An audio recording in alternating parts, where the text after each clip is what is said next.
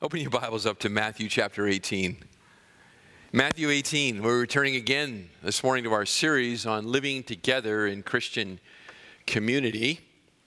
Living together in Christian community, and the next lesson for us has to do with forgiveness. Forgiveness is absolutely foundational to the Christian religion. It is essential. It is an essential part of Christianity. In fact, I would go so far as to say it's one of the defining marks of Christianity. Forgiveness.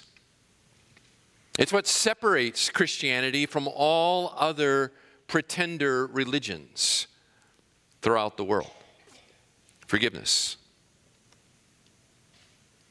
Christianity deals with the problem of sin by overcoming it through forgiveness. Did you ever think about that? Christianity deals with the problem of sin by overcoming it through forgiveness. All the other religions of the world come up short in this area. They leave people on an endless treadmill of religious duties, obligations, as they attempt to make peace with God and with their fellow man.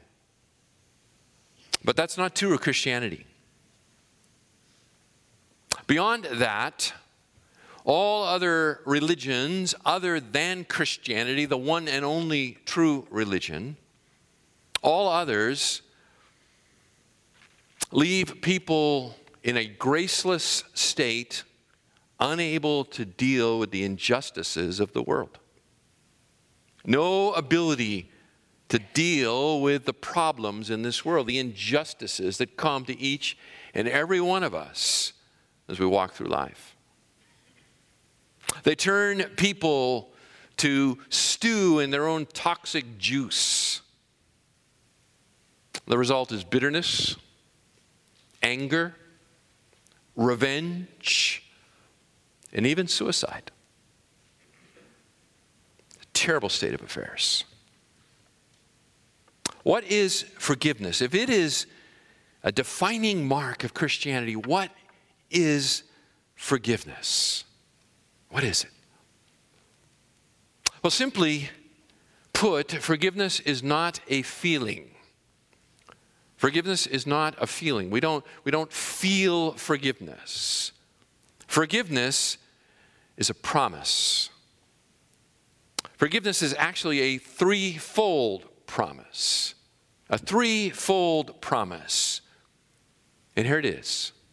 It is a promise that in response to our repentance, the offended party will not bring up our sin again, either to us, or to themselves, or to anyone else. It is a threefold promise that in response to our repentance, the offended party will not bring up our sin again, either to us, or to themselves, or to anyone else. It overcomes sin. Now, the means by which the guilt of our sin is removed and the scales of justice balanced is that God sent His own Son into the world, right? God sent His own Son into the world to die on behalf of His people. To drink of the cup of the wrath of God for all of the sin of His people of all time, that each and every single one would be extinguished. Beloved, that makes forgiveness ultimately a divine activity absent human merit. There's no human merit involved in forgiveness. It's a one-way transaction. What I mean by that, in other words, is that you can never deserve to be forgiven. Think about that. You can never deserve to be forgiven. All we can do is plead for it and hope in the gracious character of the one who was offended. We must throw ourselves upon the mercy of the one who has been offended. Now, when it comes to offenses that go on between believers within the body, we need to recognize that first and foremost, all sin is ultimately an offense against who? God. It is ultimately an offense against God. And the sacrifice of his Son clears the account. That's how the scales of justice get balanced when we transgress. God balances them himself. So forgiveness is not a balancing of the scales, right? I repent and ask your forgiveness, and so somehow that balances the scale, and now you got to give it to me. That's not what happens. God is the one who balances the scales.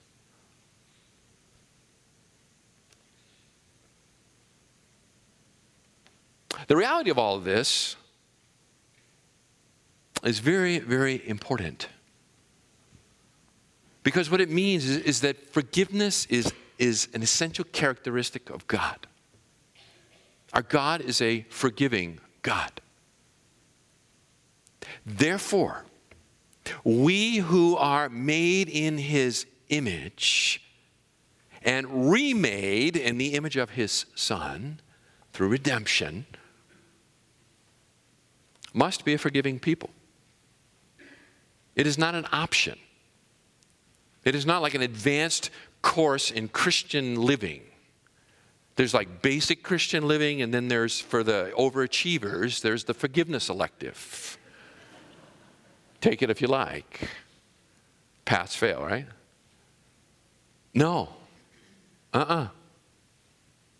It is a hopeless contradiction to claim God as our Father and not emulate his character as a forgiving individual. It's impossible. It is absolutely impossible. Now, I know what you're thinking, and I know what you're feeling. And you're feeling the tension of all of this at the moment. Because when we look at our own lives and we look at our own heart, what we conclude is that we don't always bear the family likeness very well. Isn't that true? I mean, we got the thumbprint of God stamped into us, and yet the family likeness gets a little blurred at times. We don't forgive like we ought on many occasions. We kind of like to hang on to things. There's a certain perverse sense of pleasure in having one up on someone. Or maybe extracting a little bit of pressure from them. Let's let them grovel a little. Let's punish them a little. And then we'll forgive them. But our God doesn't treat us like that. Our God does not treat us like that.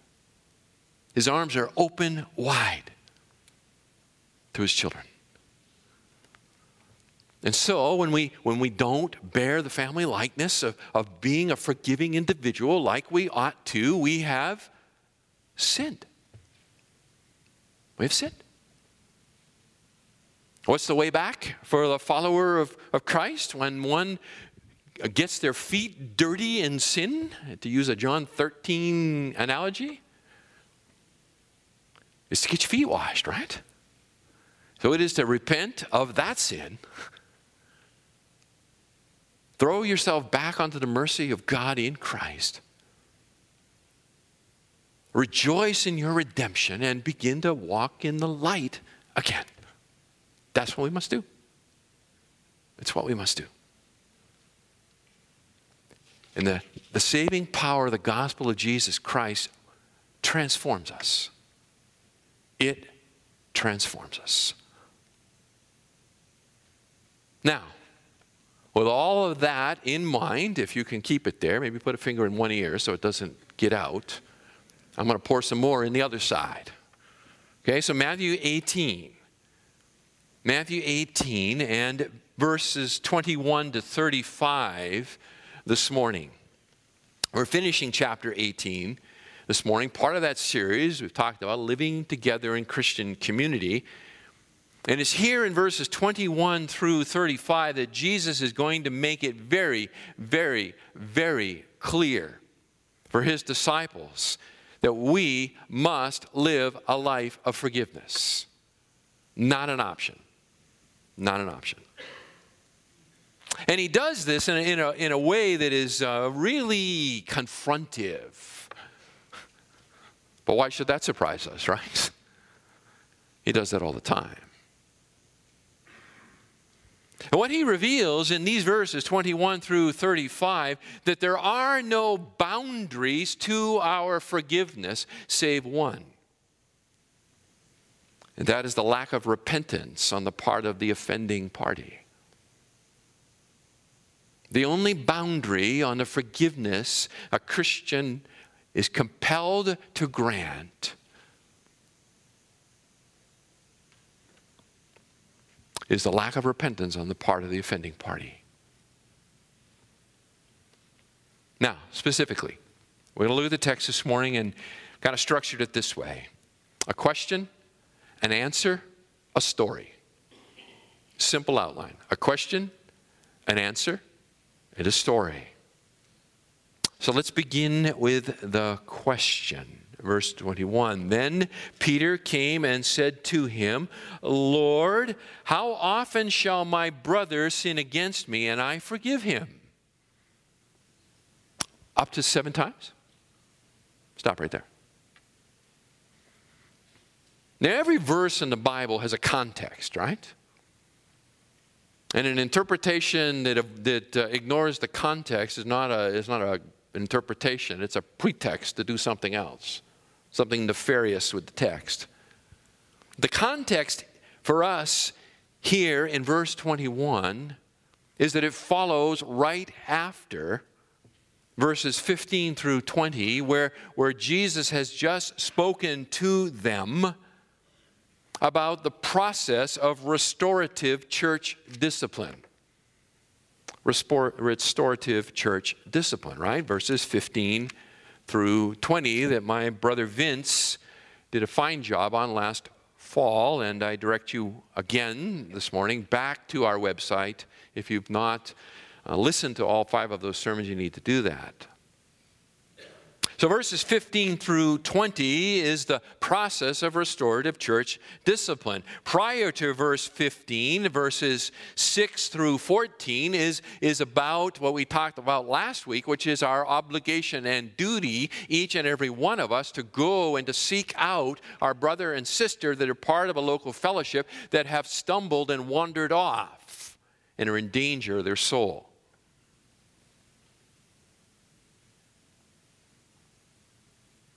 But back here to verse 21, the question Peter asks is, how many times should I forgive my brother who sins against me? If you look at verse 15, I just want you to notice the first part of verse 15 so you see the tight context here that this question flows out of. If your brother sins, just stop there.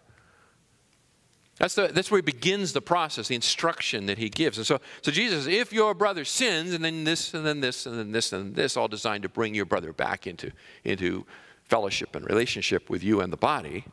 And then back to verse 21, Peter says, okay, granted that. Got it. Got it. My question now is, how often? How often now do I forgive? Okay, I'm not disputing that I need to forgive. What I'm now asking is not whether I should forgive, but what's the extent of this forgiveness? What are the boundaries? What are the limits? What's common sense here? How long should one be long-suffering with a brother or sister in Christ who has been taken aside in sin and has offended you in their sin? In other words, they're a repeat offender. They're a repeat offender. How many times does the instructions of Matthew chapter 18 and verse 15 have to be, put into play? That's what I'm asking Jesus. And by the way, I think Peter is asking on behalf. I think he's acting as the spokesman of the 12 here again. So I think he's asking the question that they're all, if they couldn't formulate it exactly, they're all kind of wondering, because that's a normal human thing to wonder. Right? How many times? Okay, my brother sins against me. I don't want to, but I go to him, and okay, and then they repent, and I grant forgiveness, and I promise I'll never bring it up to myself again, and I'll never bring it up to them again, and I'll never tell anybody else about it, and we're all cool. And then he does it again. He does it again.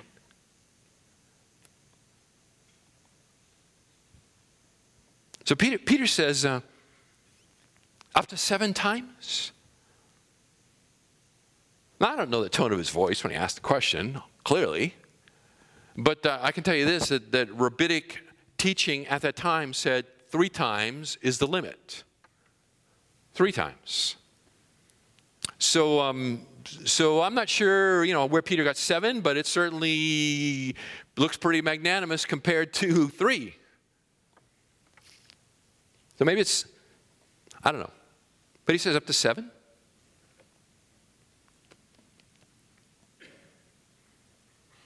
Now let's be candid with each other. We think 3 is pretty magnanimous too. Right? I mean, we're not even talking 7. Most of us would think 3 is a really good number. It's like foundational to baseball. 3 strikes, you're out of here, right? I mean, think about it this way with me.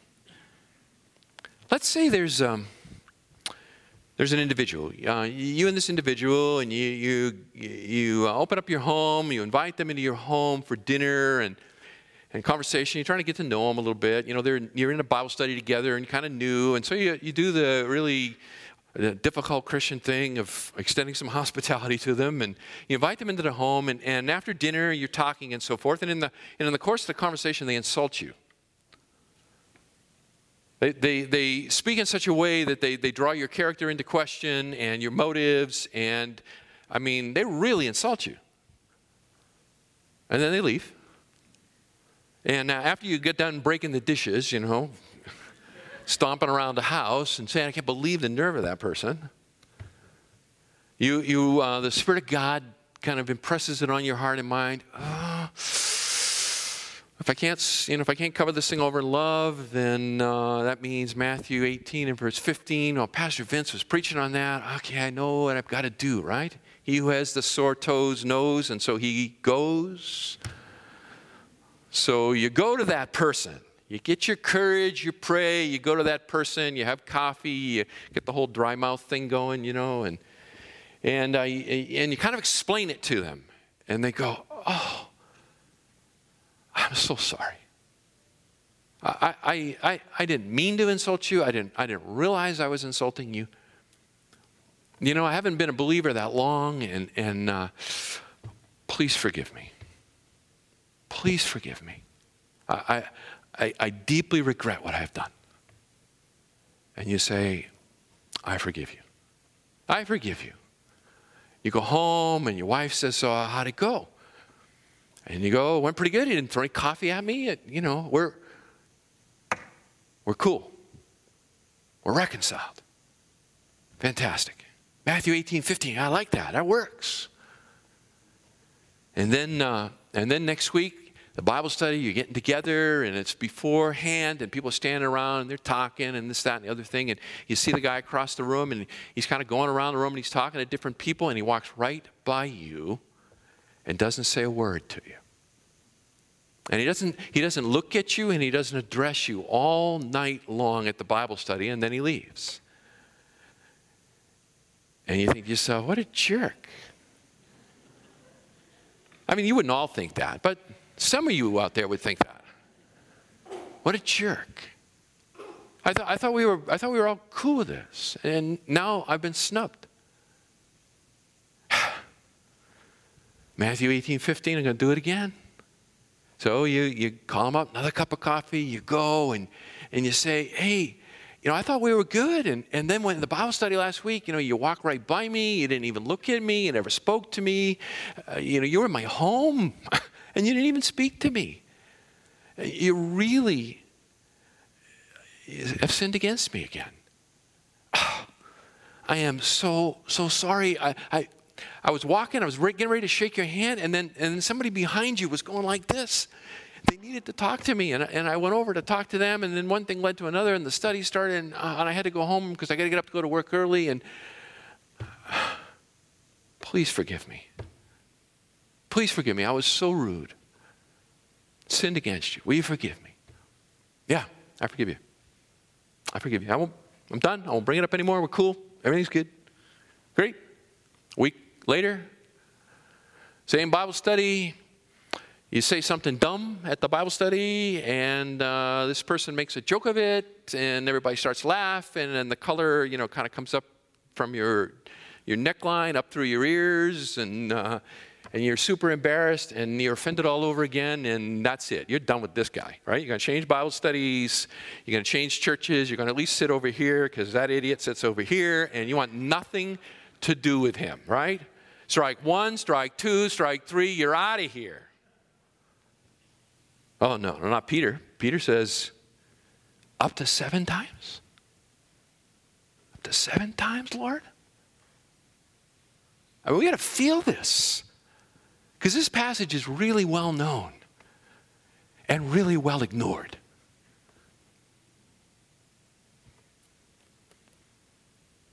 The answer, verse 22.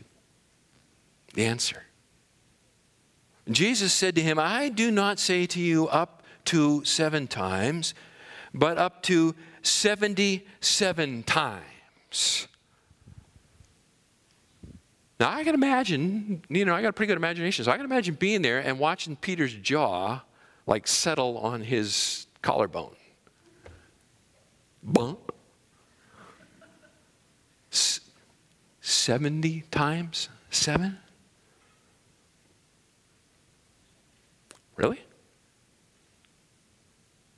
Now, it's interesting, there's a really long compound Greek word here that's translated 70 times 7 in the New American Standard. It's translated actually in the ESV, I think more correctly, personal opinion, that it's actually 77 times. So it can be 70 times 7. It can be 77 times. All right, so it could be the number 77 that Jesus answered. It could be the number 490. Okay? But it's not the point. I think it's 77 times. And the reason I think it's 77 times is because it ties so well into Genesis chapter 4, where Lamech, you remember Lamech, he was the fellow who said that basically if Cain is avenged 7-fold, then Lamech will be avenged 77-fold. Lamech's little rap song there in Genesis 4 is sort of an ode to unlimited vindictiveness. The ode to unlimited vindictiveness. So I think Jesus has that in mind when he comes back to Peter. He's not talking about math. He's drawing Peter back to that, and he's saying, listen, if this is sort of the ultimate expression of vindictiveness, then for the follower of me, my disciple, a child of the kingdom of God, it needs to be the ultimate expression of forgiveness. 77 times. Now, if you like 490, that's good. Okay? Because the point of the whole thing is not to get involved in pedantic counting. Right? We don't keep a little thing in our top pocket and you're getting close, better give you a warning. Right? That completely would go against the spirit of what Jesus is saying here.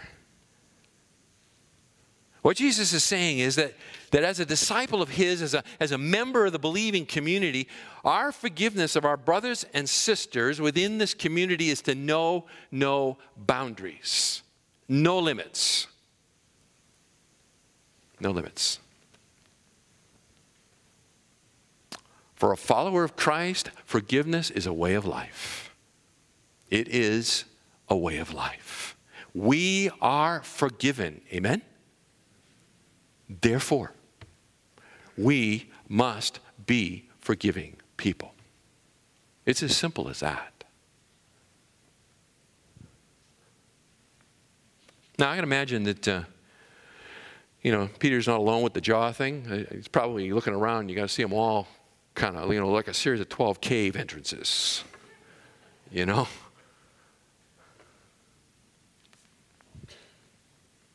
Jesus doesn't let it rest there.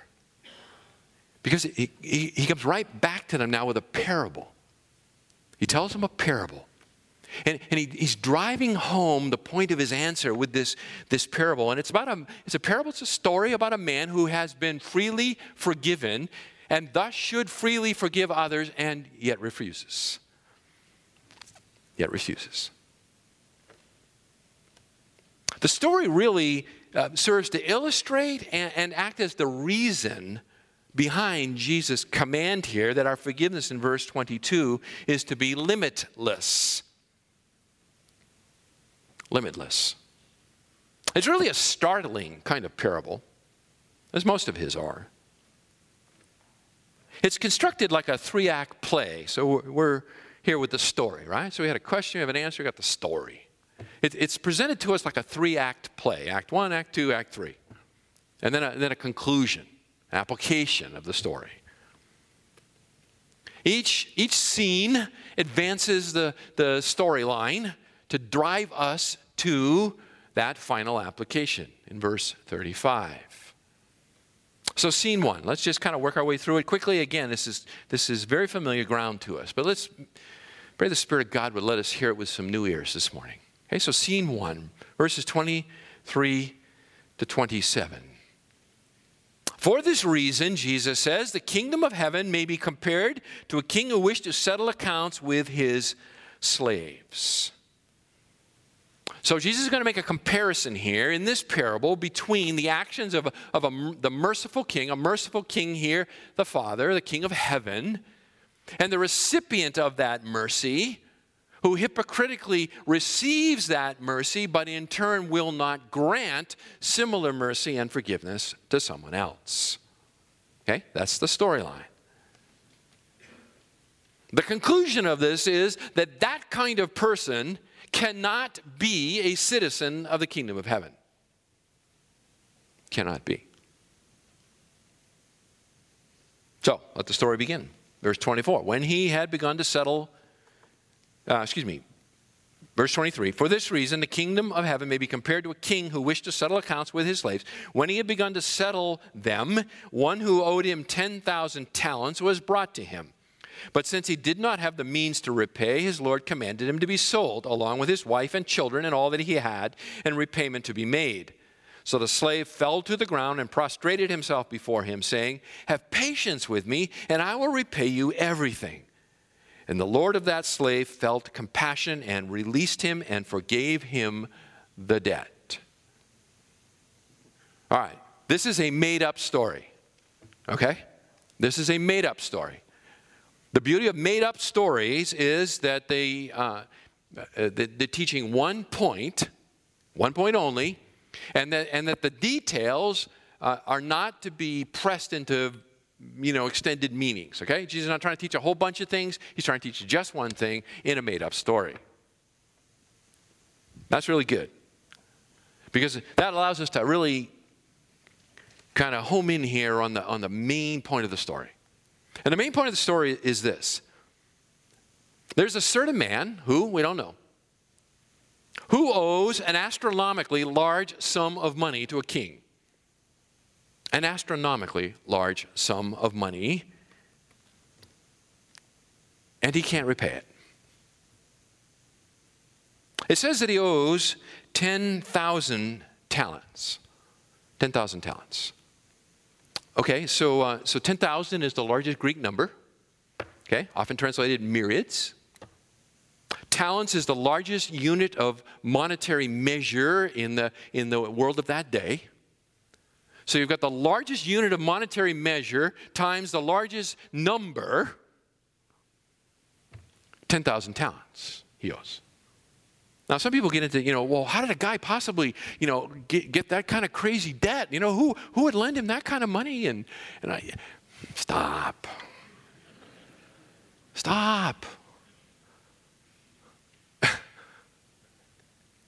It's inconsequential.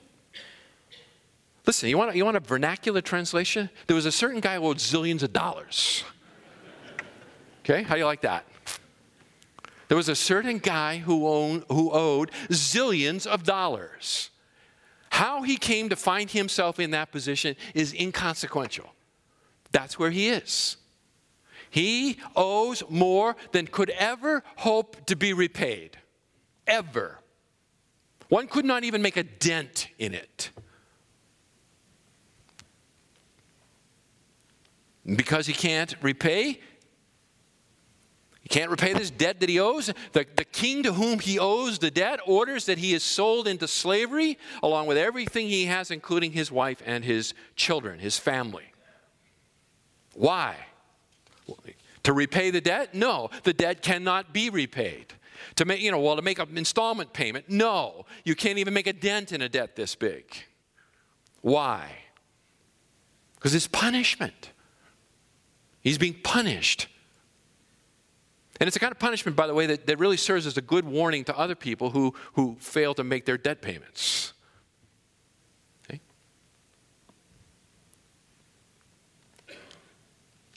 So the guy, he recognizes he is in desperate straits here, right? So he throws himself literally at the feet of the king. You got to, picture kind of maybe grabbing a hold of his ankles, and he pleads with the king for mercy. He wants mercy here. And interestingly, the mercy he wants is time. Just give me some time. I'm good for it. Just can we renegotiate the payment schedule? I mean, it's insane what he's even asking for. He wants time to repay an unpayable debt. Now, there's a surprise here. There's a hook in this story that captures you and brings you in. Because you might conceive of a king who at the moment says, fine, I'll give you another year. And that would be mercy. But that's not what he does. Right? What does he do? In response to this plea for mercy, what he says is, it's all gone. It's all gone. Your unpayable debt has been lifted from you. Go in peace. Scene 2. Verses 28 to 30. The scene, it shifts now, right? It shifts and we've got this servant who's been recently forgiven this zillion-dollar debt, this unpayable debt, and he goes out and he finds another servant, and you could easily write in here, i.e. a brother, who owes him 100 days' wages. 100 denarii. Denarii is a day's wage. Owes 100 days' wages. Now, this is not an insignificant debt, to be sure. But the point is the comparisons. It's peanuts compared to $1 zillion. But that slave, verse 28, went out and found one of his fellow slaves who owed him 100 denarii. And he seized him and began to choke him, saying, "Pay back what you owe." So his fellow slave fell to the ground and began to plead with him, saying, "Have patience with me and I will repay you." But he was unwilling. And he went and he threw him in prison until he should pay back what was owed. So what's the first thing the forgiven sinner does? Right? The guy who owed the $1 zillion, the forgiven servant, the forgiven slave, he goes out and he finds somebody who owes him money. Right? And he grabs the guy by the throat and he starts to apply a little pressure to the windpipe and demands that this man immediately repay the 100 days' wages that he owes. The second servant, he pleads for more time to repay. He uses identical language to what the first servant had used with the king in his unpayable debt. But rather than being moved to mercy at all, what does the servant do? He hardens his heart. It says he was unwilling. he was unwilling. And he has the second slave, the second servant, thrown into prison. Now, Jesus has made up this story. He has intentionally made up this story exactly the way he tells it here. And he has done it using the widest possible difference of situations because he wants to draw us in. He wants us to feel indignation at the injustice of it all, at the heartlessness of it all. He wants us to feel like King David felt when Nathan the prophet came to him after his sin with Bathsheba and arranging for the death of Uriah, her husband, right? Do you remember what Nathan did? He came and he told David a story. And he said, you know, there was this rich guy with big flocks, and there was this other poor man, and he had one little lamb, and it was the family possession, and he used to bring it into his home and care for it and so forth. And the big, rich, powerful guy had a visitor come from out of town, and he wanted to feed him a feast. And so rather than take a lamb out of his flock, he takes this poor man's little lamb, has it sacrificed, and offers it to his guest. Right? And what does David say? You don't have to remember, I'll read it to you. All right? 2 Samuel chapter 12, verses 5 and 6. Then David's anger burned greatly against the man. And he said to Nathan, as the Lord lives, surely the man who has done this deserves to die. He must make restitution for the lamb fourfold because he did this thing and had no compassion. Nathan's story accomplishes what it was intended to do. And then Nathan goes, in the old King James, which is what they spoke in those days, thou art the man, right? Yeah, exactly. Okay, this story here in Matthew 18 is supposed to do the same thing to you and to me. That's what's supposed to happen. It's not supposed to go, yeah. We're supposed to go, that is ridiculous. How could someone be so hypocritical? How could someone be so cruel, so hard-hearted, to have been forgiven such a massive unpayable debt and to refuse to forgive what in comparison is a trifling? Well, predictably, here in scene 3, when his fellow slaves, verse 31, saw what had happened, they were deeply grieved and came and reported to their Lord all that had happened. So the slaves, the others, the brothers, as it were, see what happens, and this is such a travesty of justice that they cannot let it go. So they go and they tell the king, and then the king, right, verse 32, then summoning him, his Lord said to him, you wicked slave, I forgave you all that debt because you pleaded with me. He calls the first man back before him. He expresses his opinion on this man's character. You are a wicked man. You are a wicked man. And the reason why you're a wicked man is because I forgave you this massive unpayable debt. And the reason I forgave you this massive unpayable debt is because you pleaded with me for it. And I gave it to you. Verse 33, should you not also have had mercy on your fellow slave in the same way that I had mercy on you? Answer to the question? Absolutely yes. Actually, the question is phrased in the Greek in such a way that it demands a yes answer. There is a necessity, even the verbs used. There is a divine necessity here. You must forgive. You must forgive. There's a moral necessity. Beloved, listen, the proper response to receiving grace is to give grace. The proper response to receiving grace is to give grace. Because the man refuses to forgive his Lord, verse 34, moved with anger, hands him over to the torturers until he should repay all that was owed him. King has him imprisoned and tortured. Imprisoned and tortured. Until he can pay off the entire debt, which he's never going to do. He's never going to do it. Can't even make a dent in it.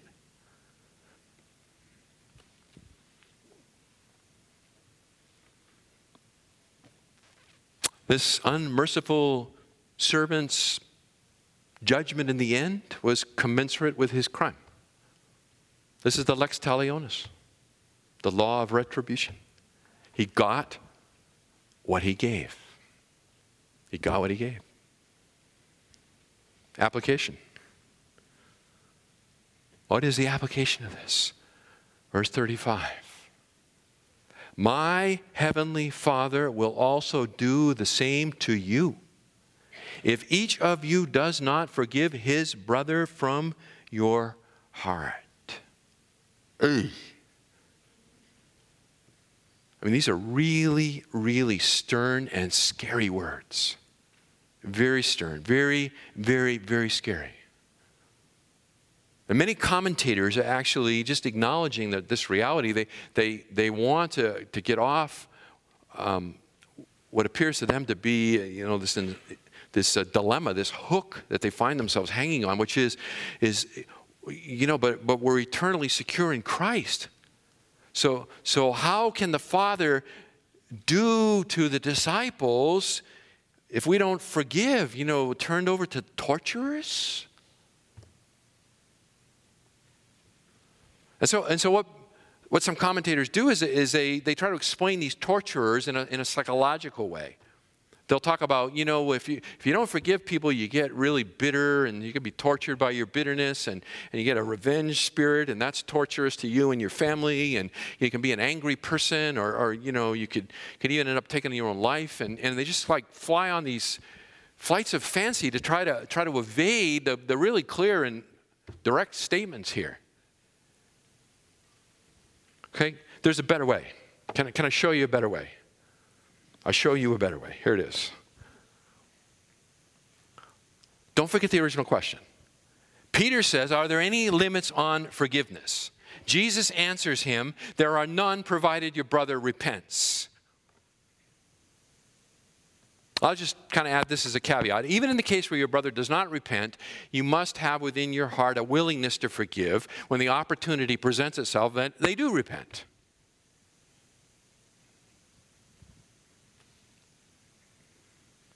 But this is not speaking to believers and saying, listen, if you don't forgive, then you're going to go to hell.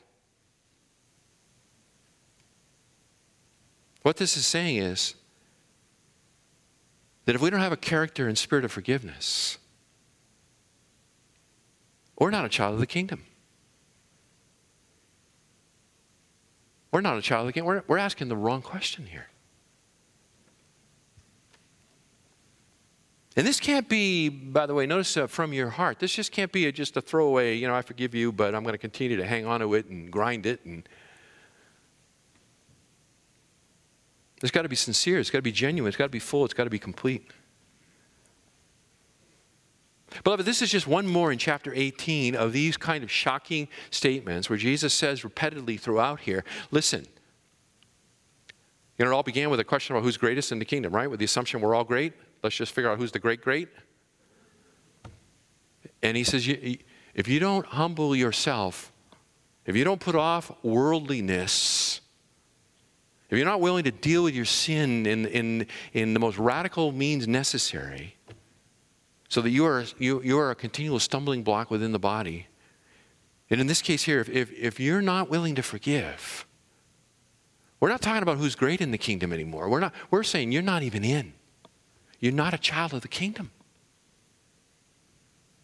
So this is designed to warn us, to jolt us awake, to cause us to do some self-examination. The Apostle Paul says, test yourself, right? To see if you be in the faith.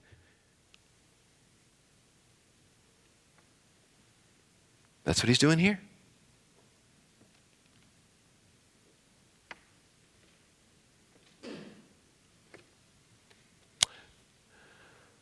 Let me close it out this way. What role does the gospel play in forgiveness? Let me kind of bring it together that way. And this is a requirement. This is, I titled this thing, right? Our debt to forgive. It's an obligation. It has to be there for us. We don't do it perfectly, to be sure. But it has to be who we are. So where does the gospel fit in all of this?